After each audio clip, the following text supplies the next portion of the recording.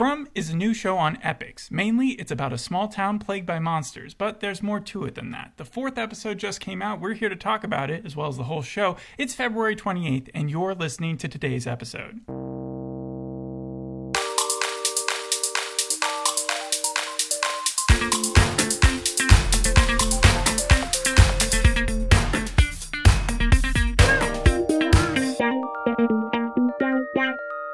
So most significantly, it reminded me of Netflix's Midnight Mass, which also came out this year. Yeah. Because there's that small town dynamic, which I mentioned in the intro, where you've got a diner, you've got like a busted old gas station, you have just some random houses everywhere. Also the Walking Dead thing, post-apocalyptic, small community of individuals having to just make by. And every night they have to go inside, shut their doors, put these talismans up, and then hope to God that these whispering humans / demons / ghosts / vampires / aliens, we don't know what they are exactly. They just take human form until they're about to kill you and hope that they don't like bust in. Yeah, Midnight Mass I have listed here. Wayward Pines, which came out on Fox. Did you ever see that? It sounds familiar. It's like, I think Is it a vampire show? I think it's a Stephen King novel that they adapted This into is very a series. Stephen King-esque, but it doesn't rely on one gimmick. Usually a Stephen King thing, like The Mist, is all about the mist, and everybody just has to stay inside, and that's how you kind of avoid it. This has so many different like mysteries going on, and that's one of my pros for the show. So yeah, and Lost. I wasn't done with my comparison. Go Lost was my second one. Obviously, Michael from Lost is the main character of this. He also was the main character of Z Nation for the first episode, so it's nice not to see him killed off too fast. But also the idea of like once you're in this place, you can't leave Hotel California. Yeah. And there's this conversation, and I think it was the last episode, the 4th episode, where I watched them all at once, where the detective says, this place, what it does to you, what it makes you feel, like, so it's got its own sentience almost. And we'll get into that, because I have some theories on how it works. You said that you watched all 4 episodes at once. Was this a good show to binge watch? Yeah. I would have liked to have continued binging watching it. It's just so I could get to the ending and understand what everything means. But, I'm about halfway through. I think it's going to be 8 episodes. Okay. Yeah. It also reminds me of The Leftovers a lot. Less grief, more bloodiness. However, there is a lot of grief. So, those Walking Dead episodes that you hate because it's just talking. Yeah, throughout the whole thing. This is sort of like that sometimes, but then it mixes in some twists and turns. I learned that episode 4 takes like a little bit of a break from the monsters. Yeah, it's a breather. It's a big breather. Because the first 3 episodes are released all at once, and I think it was supposed to be like this big, like throwing it the whole entire kitchen sink at it. And then not the 4th just that, episode. the first episode's intro, where you're really just acclimating to what the show's about, does a great one because it kind of just throws you into it. It gives you, it's like a Law and Order one where it shows you the murder at the beginning, but this one was legitimately creepy.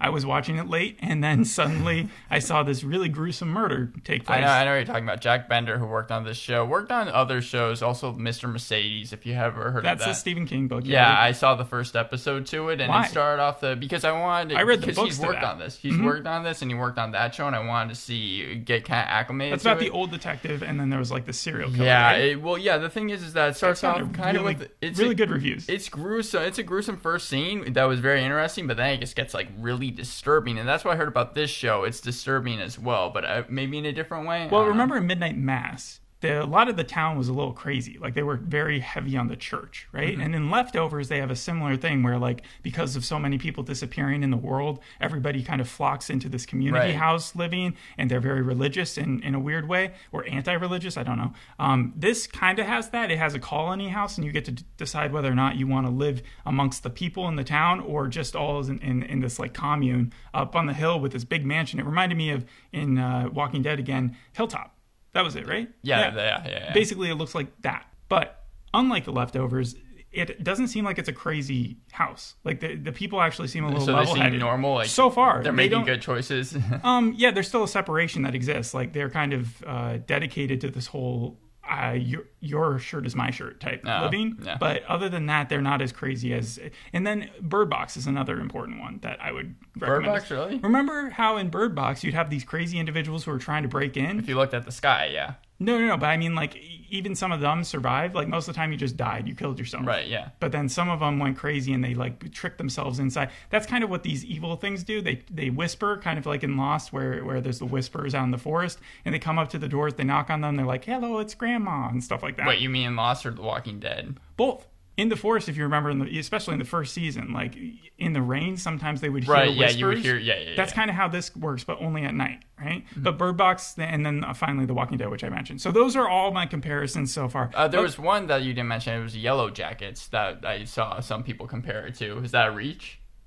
Isolated community, things out to get you, survivalist show, all of that's true, but the characters, not so much. Okay. No. So once you kind of figure out in the first scene what's going on, you have Michael ringing the bell. He's playing the sheriff. I'm going to call him Michael because that's what I'm used to calling him from Lost. But his real name in the show is Sheriff Boyd Stevens. Boyd Stevens, yep. He's actually 58 years old in real life, the guy who plays him. He does not look it. Wait, Harold Perrineau is 58 years old? He's 58 years old, which actually tracks because Lost came out like 20 years ago. So he was playing just the dad. I know that when I was doing research for him on YouTube, there was a ton of old clips from things I didn't even know he was in from like, I guess like the 90s and 80s. Yeah, he was the like seasoned villain for that. And Oz. He's also worked with Jack Bender on this.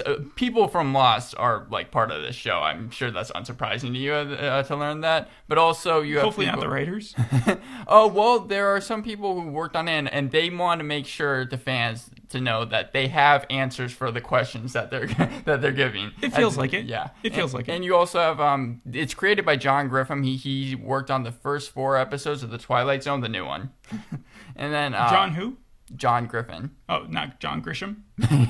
Okay. And then it's also produced by Jeff Pinkner, who's worked on Lost, Alias, and Fringe. He said something where he was like, we want to bring the tone and kind of story of Lost, but bring it in through like a Fringe filter, if that makes any sense. Sort of. I did feel like this was a long Twilight Zone episode while I was watching it.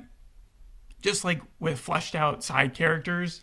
But the overall plot does center around like, are they going to get home? Yeah, right. Are they in purgatory right now? Because this has kind of been done before where it's like they can't leave. Let me get into the intro. Okay. So first scene, we get them all going inside their houses. The sheriff's like, everybody get inside. And then like there's this family and the dad's drunk somewhere. But like the mom and the daughter go into their house, close the door. And the daughter is stupid enough to open the window for one of the evil ghosts outside. Because she believes it's someone that they know, right? Well, the ghost is like, I'm your grandma. And she's like, you don't look like my grandma. And she's like, well, let me in and I'll show you. And then she opens the thing and then it eats her. But also there was 96 days without an incident. We saw that on like a sign earlier. So the show does a good job of mixing in exposition dumps, which they do with some characters, with just stuff you should inherently understand while you're watching it if you've seen anything like this before. It does have some tropes, I'll get into that, but I'm going to stick with the good for now, right? Yeah. The first episode is like the welcome episode. We figure out what the monsters kind of are, how they avoid them, and as soon as they killed off some people in the town, your first question is like, because there's only like 100 or so people there, like how do they replenish these people? If it's that big of a threat, like how are people showing up? Should they all just be gone so by that then, point? almost immediately, some more people show up. So we have this RV family that we're in. There's Jim, who looks like a discount Paul Rudd. You have Tabitha, his wife, and they're going through a divorce, but we don't learn that until later. There's Julie, the younger daughter, and then there's Ethan. He's kind of like Tiny Tim. By the end of the first episode, he has a limp, so it's like completely Tiny Tim. Right. He's also sort of haunted. There's some characters are possessed. So there's, like I mentioned earlier, there's not one gimmick that it falls into. Yes, they're all trying to avoid these monsters. Yes, they're all trying to get out of town. But what are the monsters, right? Why do they knock on the doors? Why can't they just straight up enter through the talisman? Like, it sounds like vampires. Yeah, a little bit, but they don't drink people's blood. They just murder them and play with their food. They walk. They don't run, like on purpose. And the guy talks about it, the Kenny guy, who they give a lot of background to because his dad dies. His dad had dementia in the second episode, but he was talking about how much they used to love to play chess and how these monsters sort of work in that way because they're just cornering you. They're not afraid to take their time with it because they're just going to wait until you screw up. I could see how that would be scary, but also... It is super scary. From the logistical standpoint of it, I feel like at some point running would help these monsters. Like if they really wanted to do it. You can run and hide from them, but it doesn't usually work out for you. And then also, if you don't have the talisman, they just break in like completely through the house. So that's very important. You can't just like barricade yourself. So you get the survivalist story at the same time as it being a monster story. You also have the colonists who, Final Girls style, drive out of the town because originally they just think that they got lost on the road. Right. They see a broken down tree, they turn a corner, and then suddenly they're in the town. The colonists know exactly what to expect when they see a new car show up. They know that person's going to be like, take me to the highway, take me to the highway. So that's what happens when the RV comes and then they just keep on driving in circles unintentionally. And then they just end up back in the place. That always seems to be a horror thing whenever Yes. they're stuck in a place. Like, no matter how hard you try to get out, you're just going to end It's up not in the same completely place. original, but because of that, added to the monster story, added to the survivalist aspect, added to the fact that the colonists aren't exactly sure why they're getting trapped yet, and then you don't know where they are because every single person didn't get lost in Nevada. Right, Every person was just driving on their own road trip, and then suddenly from all points of the So U.S., you could be like... they started making a map of it to you try could be to like figure in out. Utah, and Yes. then it ends up that you... Okay, so Yeah, wow. so different people's from different plates. Like the RV was from Arizona, and so once the RV finally like goes around 5 times, and then you think, okay, well they're going to stop at this time and explain what's going on. Right. The RV gets another car on the road, and that car has like a drunk driver or someone who's high, and they like reams off the road. The RV collapses, and you get this whole family, and you're like, are they going to survive? It's getting close to night. Yeah, I mean, but it's getting close to night. That's the real scary part, because then those monsters are going to come out of the woods. It's like Minecraft. Minecraft, when all the monsters come out during at night. So that was all in the first episode. A great welcome, kind of it's throwing you into the storyline. It was like, okay, well, this is good. Mm-hmm. From then on out, though, it doesn't ramp up. It more just like sets up. I can feel it setting up for a big old climax. Every episode ends with a cliffhanger. You have a lot of backstory discussed in the second episode. You get a sense that every resident has their own story. So they're quickly developed. You do have some extras that are showing up in the background. I wonder if they're going to keep those. So that's also another Lost-ish. And then in the third episode, Frank, the guy whose daughter and wife died in the first episode, is sentenced to have to stay in this box and basically just kill himself because he doesn't have the talisman, and this was like a threat. The community was like, we're going to punish whoever doesn't abide by the rules. Right, yeah. And then the sheriff obviously has moral constraints about it. He was like, I always just meant this to be a deterrent. It wasn't actually supposed to be implemented ever. And Frank's like, no. I want to see my daughter. And so we see him get murdered. And so then basically the RV family, yes. And then the RV family is kind of integrating into the society. And so you have those Jim, Tabitha, and Ethan all decide to go live in the home of Frank and his daughter where they used to live. But then Julie breaks away and she's like, no, I want to live in the commune. So that's also a leftovers plot because that sort of happens to the main character. Do they say what Jim is? Do they say what Jim's occupation is in the show? He's an architect or something, I think, or like engineer. He said in order to get into character of being an engineer, he called up his uncle who was a rocket scientist and like spoke to him, and that's how he was kind of into character. So yeah, he's an engineer. The thing I noticed though was about the deaths. In the first few episodes, we got 5 deaths, and we also had 5 people show up. Oh, okay. So it might be So like... I was thinking, like, the town has, again, take. that sentience. It knows what it's doing. Chickens and cows just show up there. They even point that out because there's a funny character. So we have the 4 people from the RV. The person who was driving the car that took them off the road ends up dying because he's murdered by one of the colonists. Her name is Sarah. She's possessed. And she's kind of like, I think also Ethan might also be possessed. A few of these characters are just whack jobs, but she's like getting messages to like kill Ethan and stuff. So I know you've been talking about that, like at the monsters, but are there multiple monsters? Because you're talking about possession as well, like demons, or is it just these one monster? The main monsters are just the ones that show up at night that look like they're humans and literally just walk at you talking to you. Okay. And that's what's creepy because it's not something like just a zombie. It's not something like just a vampire. Like we've gotten used to those ones. This is a nice little unique thing. It also reminds me of The Returned because that was all about how people came back, but those people were actually the people. Those characters weren't there to kill you, but the ones that are walking up to people, they have to have some mind. I think they might be dead people. They might be people from I don't know what's going on. I'm still very confused. Third episode, yeah, we discussed that. Frank's in the box. Julie chooses the colony house. And in the fourth episode, we sort of get a background on this character named Victor, who is kind of an old creepy dude who measures where the trees are. He's saying they're moving. He's actually been there the longest. He was out there by himself for long. We see the only flashbacks that occur in the whole entire show have been his as a kid. And he's connecting really well with Ethan. However, his parents, Jim and Tabitha, obviously don't trust this creepy dude, right? Even Julie has had interactions with Victor, and he draws with crayons, he walks around with a lunchbox. He's obviously like stuck in his childhood a little bit, but he also knows what's going on. He by the end of the episode, he's digging graves and saying, I'm just preparing for next time. Like he's saying, I know what's coming. So there's so he's almost like a genius, but also kind of like broken in that way. Yeah. there's a lot of tropes that sort of fall into that too, because you have, again, the ravens that show up when they first get lost. You have this dad-son angst, or like family angst. The sheriff obviously has a kid and he's stuck in Colony House, and they don't have a great relationship. You get the weirdos like Victor, you get the creepy kids like Ethan, and also there's a creepy kid that he sees that he calls his friend, sort of like the Omen, just standing outside and waving at him. Victor also knows who it is. He's like, is this the kid? And he's like, yeah. Cell phones don't work. Nightmares, hallucinations. Oh, the cell phone's not working always. That one always gets me, because it's like, I feel like if you would make a really good horror film if they just did.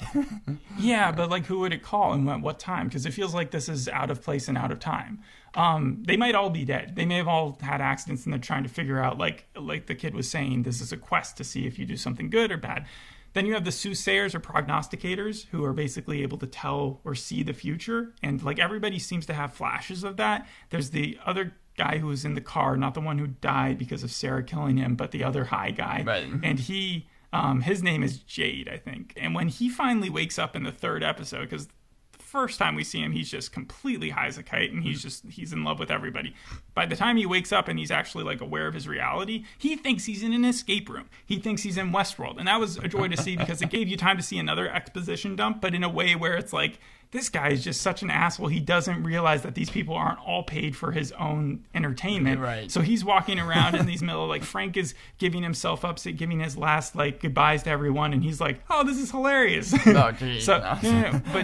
But Jade's character, once he realizes what's going on, he freaks out. But then he like tries to figure out like, he's a software engineer, so he hears the radio sometimes works. So he grabs the radio, and we don't see him again, and he could actually get us some answers. So I can't wait to see where that story goes. Why is this kid having seizures? Ethan, he's having some connection with this place, kind of like Walt was. The box thing, I understand for plot's sake, it helped with Frank, and it gave you an emotional story of him learning his lesson and then getting ripped apart. But like, I don't understand how anybody could live in that type of community and punish a guy for getting drunk and just not going home. Because in the end, he actually didn't do anything too terrible. If Sarah murdered someone. It was an accident, though. Or it was an accident, is what I mean to say, right? They're saying that that because he's part of a family, he should have been home, he should have been watching his kids. But that's not the reason his kid died. Honestly, it's not. So that was weird to like leaps in logic to understand that one. Julie, who I think we're supposed to like, is pretty short-sighted. Like, she decides, oh no, I don't want to hang out with my parents anymore because they're getting a divorce, and I get that. And she's always sort of a rebel or jerk. Like, she's mean to her brother or such, but she's like found this commune, and she has two friends, and that's the only reason that she decided after one day to stay there instead of ever seeing her family again. And that seemed like, and immediately she regretted it. But now it seems like they're kind of winning her over anyways. There's one cook for the whole community, which doesn't make much sense to me. Like, how is she supposed to do as much as she does every single day? It's taking a little bit of time to sympathize with all the characters. I'm getting a good sense of who Kenny is. And I'm getting a sense of the RV people. Who do you sympathize with most? Oh, probably Christy, because like she's like the medical person there. She's the EMT. So she's having to deal with all these people. Yeah, that's got to be a tough thing to be like the only doctor in town. But episode 4, was just too much talking for me. I thought Tabitha versus Jim, Tabitha versus Julie, that's her daughter and her husband, Sheriff versus Preacher, because they were having an argument about how Frank died. It just seemed like too much. It's the lowest rated on IMDb out of the 4 episodes. Yeah, there were parts that probably could have been skipped over that we didn't need to see. I learned that in episode 4, apparently Victor is supposed to be kind of getting more unstable and delusional. No, well, he's not delusional, because he does find that. So there's these trees out in the forest, and no one seems to be concerned about them except for him. And he shows that, like, if you find a tree with a big hole in it and you throw a rock into it, the rock is going to appear somewhere else. So, like, this is a magical place. Well, that explains probably why the monsters are able to, like, teleport or stuff like that. Well, I don't know if the monsters are teleporting, but between Victor and Sarah is by far the more crazy one who you would want to avoid. However, Victor has a gun. Oh, okay, yeah. So, yeah, but could this episode be shown, or could this series be shown on regular cable? No, they say the F word all the time. But, like, except for that, like, violence-wise, it was supposed to be shown on YouTube Red in, like, 2018, but then it switched to Epix, which I feel like is almost a step up. Yeah, bigger budget. It seems like I didn't watch it and say, this is cheaply made. because of where they are, and because their like costumes don't have to be eccentric or anything, and they're just walking. Yeah, they can spend the money on the actual CGI of the villains. So and Tabitha Matthews said that apparently, like her character, or sorry, Catalina Sandino Marino, who plays Tabitha Matthews, says that the town is almost saving her marriage. Does that make more sense? Well, this was supposed to be their big blowout before they like told their kids that they were getting a divorce, which is kind of a weird way of going about it. But because, yes, they're trapped here and now they have to take care of Ethan by themselves, it's like there makes no sense for them to get divorced, and they'll probably like recapture that love or that spark that they had originally. The title song is Que Sera Sera, but they switched it from being about like a little girl to a little boy, and it's like in a very sad version of it. So if you had to rate the like show as a whole, what would you give it? So I think it has potential to be an 8, but right now it's probably still at a 7. Yeah, it has a 7.9 on IMDb, 91% I think on Rotten Tomatoes. Like an 8 I consider like go watch it. Like just do yourself a favor, go watch it, see if you like it. A 7 right now, it's like this last couple episodes, they have their moments, but they don't hit that precipice where it's like this is something that is different enough and you're going to enjoy it. Like, I would feel weird recommending it until I see where it goes. So you feel like it's not there yet, but it could be potential? Yeah, but I don't get that looming doubt of like, oh no, they're not going to be able to explain things. I think there's a story that's being told here where I think the only reason we're getting those backflashes from Victor is because we're going to learn more and more about it. As I said before, some of the relationships so far, they feel like they need some more work. Like, I'm not invested in really Sheriff Boyd and his son's relationship. Like, I get that they also have his wife died, so I think that's what split them apart, and so we're going to get more of that. I can already tell, but I don't care. The preacher feels a lot like the Walking Dead guy, where he's just there. Gabriel. I mean, he's not like Gabriel in any sense, but he's just playing the preacher. He's right, there to juxtapose Rick. You know? Yeah, Harold Perrineau, again, Boyd Stevens, I found it funny. Apparently he gets like people yelling at him Walt still, just like out in the street, almost like he yells in this episode. He's trying to make friends with the RV family, and the RV family is really concerned about their kid's relationship with Victor and stuff. So they're like, "Hey, can you go talk to the colony people and tell them to like lay off and stop messing with their kid?"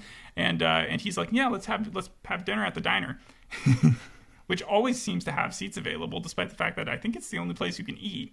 And so, he's looking in the mirror and he's like getting ready for dinner, and then he just starts screaming. And I think that's just supposed to be like all the pain that he's going through. It's got to suck to lead that town. I understand that. Although Jack Bender has worked on a lot of like sci-fi shows, he's also worked on things like The Sopranos and Game of Thrones and the Door episode, the one with Hodor, and Blood on My Blood, the one afterwards. And like you were talking about, they kind of wanted to pay homage to the Twilight Zone, but more specifically Rod Serling. I know John Griffin said that originally he didn't want to actually cast Harold Perrineau as Boyd Stevens, or anyone from Lost for that matter, until the casting director kind of bought in his audition tape and was like, you might really want to reconsider, and that's how Harold Perrineau ended up getting the job. Yeah, I think he's fine, and it's more a miracle that he survived the first episode, because he's killed off so often in that first one. It was also good that like most of the other characters I didn't recognize, so it didn't take you out of it. Yeah, Jay did remind me a lot of Ben Barnes from Westworld, the way that he like just thought everything was a joke. You know, that sarcasm. Yeah. He sort of even looks like him in a weird filtered version of him. But yeah, the show as a whole, I would say I'm going to continue to watch, and I hope it gets to the point where I can recommend it. RogerEbert.com called it an extremely watchable horror show. People seem to really be enjoying for horror it. shows, this is on the upper tier. But I'll say that, though. Like, compared to... There's a lot of horror shows out there that are just dependent on, like, cheap thrills, and this isn't... If I had seen, like, Blumhouse? Blumhouse, yeah. Yeah, before the thing, I would have been disappointed. but this is better than that. The Hollywood Reporter praised the acting and said that it's tough to write off, but overall it fails to deliver, and called it a slow burn show. It's slow burn so far, but that doesn't mean it can't pay off. And Plus then, the actual deaths, and they're not turning the camera away too much. You see the people get torn up. Yeah, and then Joe Blow praised the scary moments, especially the pilots. I praise the scary moments. Yeah, so... Yes, but my name's not Joe Blow. That's about all I have. They shot on the last week of May 2021, and then we're still adding people to the cast even as late as like July 2021 as well. But how do you do that? How do you shoot something and then add cast members post? for different episodes. I don't know. Okay. All right. Well, if that's it, then thanks for. Oh, what is the Lake of Tears? The kid keeps on talking about the Lake of Tears. I guess I'll be for the next time we talk. I also know the town was built from scratch. The buildings cool. are real practical buildings, but yeah, they did actually build the town the way that they like kind of imagined Decrepit, like broken down. Mm-hmm. Yeah, there aren't too many landmarks, but it's interesting. Mm-hmm. There's also this weird like basement thing, kind of like what you see in Dark, where they just like open the doors and it's like a tornado chamber, and that's where Jade saw a dead guy, and we're gonna figure out what's going on with that. And John Griffin really wanted to keep the scripts nailed down. Like even Heir Apparent You would be like, "Where is this exactly going?" He'd be asked that from the cast a million times, and he just wouldn't answer. Like it's all in his brain, basically. All right. Well, thanks for listening. We'll see you on the next episode. Bye. Bye.